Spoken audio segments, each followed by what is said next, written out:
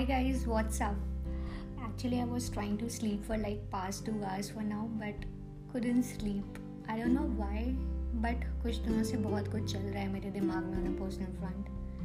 I wanted to talk to somebody, but I really don't know what to talk about. So I thought I should record it for you guys. Maybe I don't know. Maybe I can delete this later, or maybe this can make it to the podcast. I don't know really. We'll see to that. But पता नहीं यार, एक तो ये आधी रात को मुझे कहाँ से इतनी एनर्जी आ जाती है सारा काम करने की. I start planning things like 24 घंटे में मैं जो काम नहीं कर पाती हूँ वो रात के 4 घंटे में कर लेती हूँ. और एक तो ये मैंने कहीं पढ़ा भी था कि there is this term for people who get so creative and energetic at night. पता नहीं, अभी तो फ़िलहाल मुझे उस टर्म का कुछ याद नहीं है बारे में एग्जैक्टली, बट कभी याद आया तो ज़रूर बताऊँगी. खैर छोड़ो. एक तो पता नहीं यार, आज मुझे कुछ ऐसे स्पिरिचुअल अवेकनिंग के बारे में बात करने का बहुत मन हो रहा था. Maybe this was the reason I couldn't sleep, because सोने से पहले I was listening to this podcast on Spotify from Sadhguru. And या डिस्क्लेमर बिफोर दैट कि whatever I am going to talk about is totally my experience, what I feel about it. हो सकता है बहुत सारे लोग इस बात से कनेक्ट करते हों जो भी मैं बोलने वाली हूँ अभी, किसी के ऐसे एक्सपीरियंसेस रहे हों जो भी हो सकता है वो फॉलो करते हो इन सब चीज़ों को. और अगर जिनके नहीं भी मुझसे एक्सपीरियंसेस मैच होते हैं तो इट डजेंट मैटर यार, इस बात से कोई फ़र्क नहीं पड़ता. सबके लाइफ में एक्सपीरियंसेस बहुत अलग होते हैं. हो सकता है किसी के साथ हमारे एक्सपीरियंसेस मैच होते हों, पर ऐसा ज़रूरी नहीं है. तो बात करते हैं आज की स्पिरिचुअल अवेकनिंग के बारे में. So I clearly remember it was 2018 first time I came across this term manifestation. उस टाइम पे मतलब ज़्यादा लोगों को मैनिफेस्टेशन के बारे में पता नहीं था, जहाँ तक मुझे पता है, क्योंकि बहुत ही कम लोग थे उस टाइम पे जिनको इन सब के बारे में पता था. मैं उनमें से खुद एक इंसान थी जिसको ज़्यादा कुछ नहीं पता था मैनिफेस्टेशन के बारे में. लाइक अभी I can talk about manifestation for like 2 to 3 hours continuously. Back then I did not know much about manifestation. मैं ज़्यादा 2-3 sentences में manifestation को wind up कर सकती थी, इतना पता था मुझे बस. So I don't know, बहुत ज़्यादा हो रहा था उस टाइम पे मेरे साथ. I started seeing these numbers like 11 11 111 222 333 444 555. ऐसे बहुत सारे numbers मुझे दिखने लग गए, बहुत रिपीटेटिवली दिखने लग गए थे, कंटिन्यूसली हर दिन दिखते थे. तो मुझे नहीं समझ में आ रहा था बॉस क्या हो रहा है ये सब. लाइक मैं फ़ोन उठाती थी तो मुझे फ़ोन पे कोई ना कोई ऐसा टाइम दिख जाता था. लाइक मैं लैपटॉप या कंप्यूटर पे देखती थी तो मुझे ऐसा कोई टाइम दिख जाता था.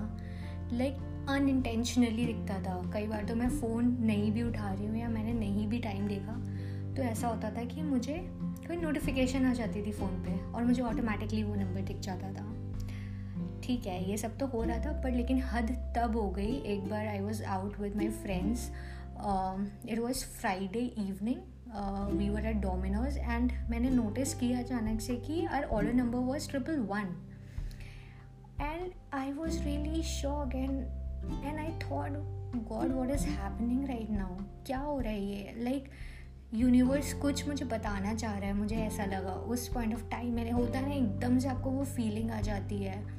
और मुझे उस टाइम लाइक मुझे बताते हुए भी अभी ऐसे ना गूज़ बम्स टाइप हो रहे हैं. मुझे उस वक्त ऐसा लगा कि सच में कोई एनर्जी है जो मुझे कुछ बताना चाह रही है कि यार you are either doing something right और something worst is about to happen. Like मुझे उस वक्त ऐसा लगा. तो मैंने उस वक्त सोचा था कि यार वीकेंड है कल, मैं इसके बारे में रिसर्च करूँगी कि क्या है ये एग्जैक्टली. ठीक है, उससे पहले मैंने थोड़ा बहुत सुना था मैनिफेस्टेशन एंड ऑल के बारे में.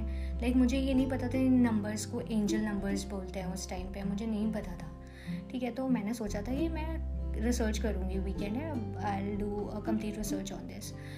तो next date was Saturday morning and I was having my bed tea and मैंने खोला गूगल और मैंने इसके बारे में रिसर्च करना शुरू किया. And so I was seeing some videos on YouTube. मुझे ज़्यादा कुछ तो नहीं पता चला उस टाइम पे, क्योंकि मैनिफेस्टेशन के बारे में 1-2 वीडियोज़ थे. There were videos about angel numbers, your soulmates, your twin flames, मतलब यही सारे थे. अबाउट सोल जर्नीज करके भी होता है. So there was videos about that. तो मुझे ज़्यादा कुछ नहीं पता चला. What all I can conclude, I can sum up like in it's all about thinking positively.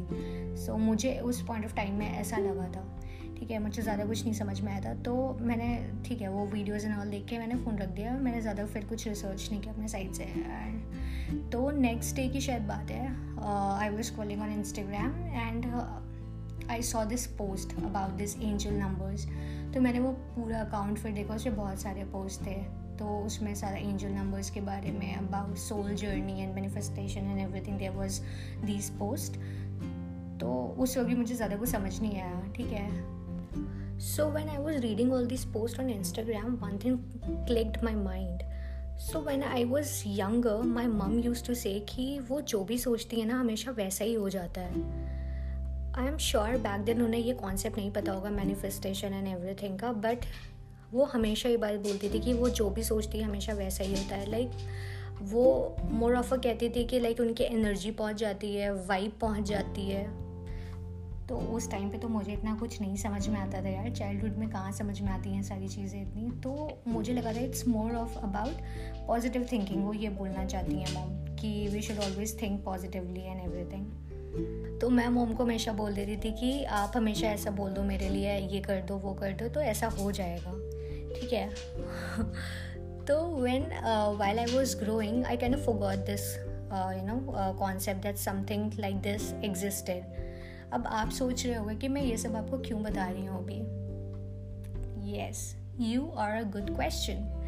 मैं अभी आपको ये सब इसलिए बता रही हूँ because something happened in this last 2 months which again changed my life. Moreover, it changed me as a person.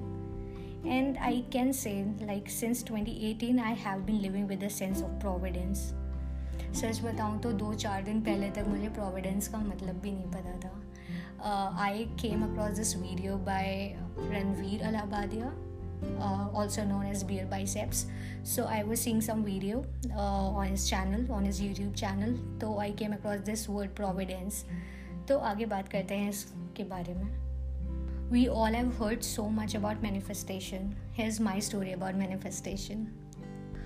I don't want to tell you exactly what happened क्योंकि यार मैं कुछ ऐसे नेगेटिव बात नहीं करना चाहती हूँ. I am somebody who likes to talk all positive. I like positive auras and everything.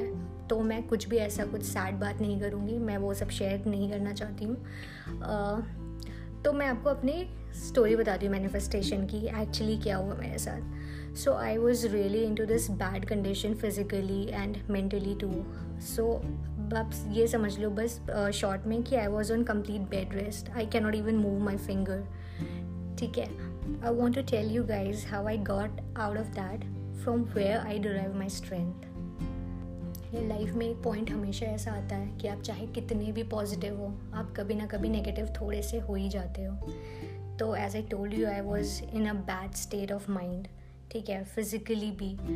So as I told you I was on complete bed rest. तो उस टाइम तो मैं ज़्यादा कुछ कर नहीं सकती थी. So I thought why not to use this time learning new things.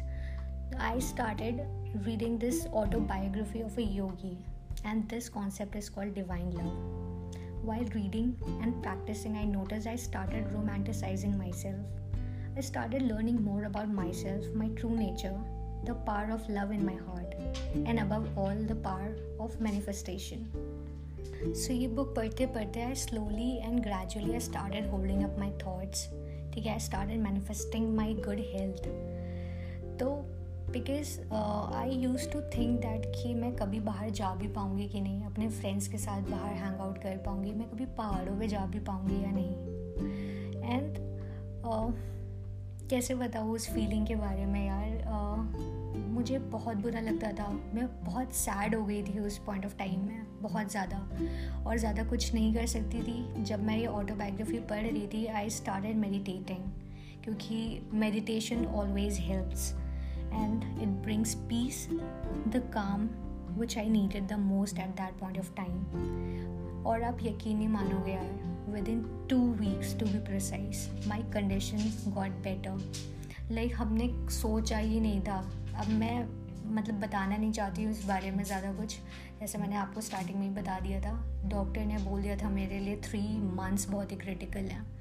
ठीक है, हमने एक्सपेक्ट भी नहीं किया था कि दैट मेरी कंडीशन इतनी जल्दी बेटर होने लगेगी. This all happened because of manifestation.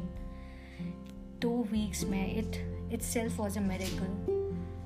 And in that moment it felt like being spiritual is a superpower. Like मैंने कभी ये बात बोली नहीं कि I'm not more of a religious person but I am a spiritual person. But उस time पे मुझे ऐसा लगा जब मैं सब कुछ विजुअलाइज कर रही थी, मैनिफेस्ट कर रही थी. It felt so different. One Sadhguru said, don't visualize things, just visualize feelings. Don't ask universe for materialistic things, ask for the strength so that you can all have what you want. I was focusing on that. I really wish to learn Reiki and Osho someday, but for now, one step at a time. So, I was continuously visualizing my good health while manifesting. I have been living within the sense of providence for some time now, and I can say that loud. God has helped me in so many ways I myself don't know about. Wow, ये तो rhyme हो गया. I don't know, there's this sense of happiness I feel right now after talking to you guys. I wish may all the providence of the world be with you. Thank you so much guys for all your love and support you are giving to Unfiltered by Parul. God bless you all.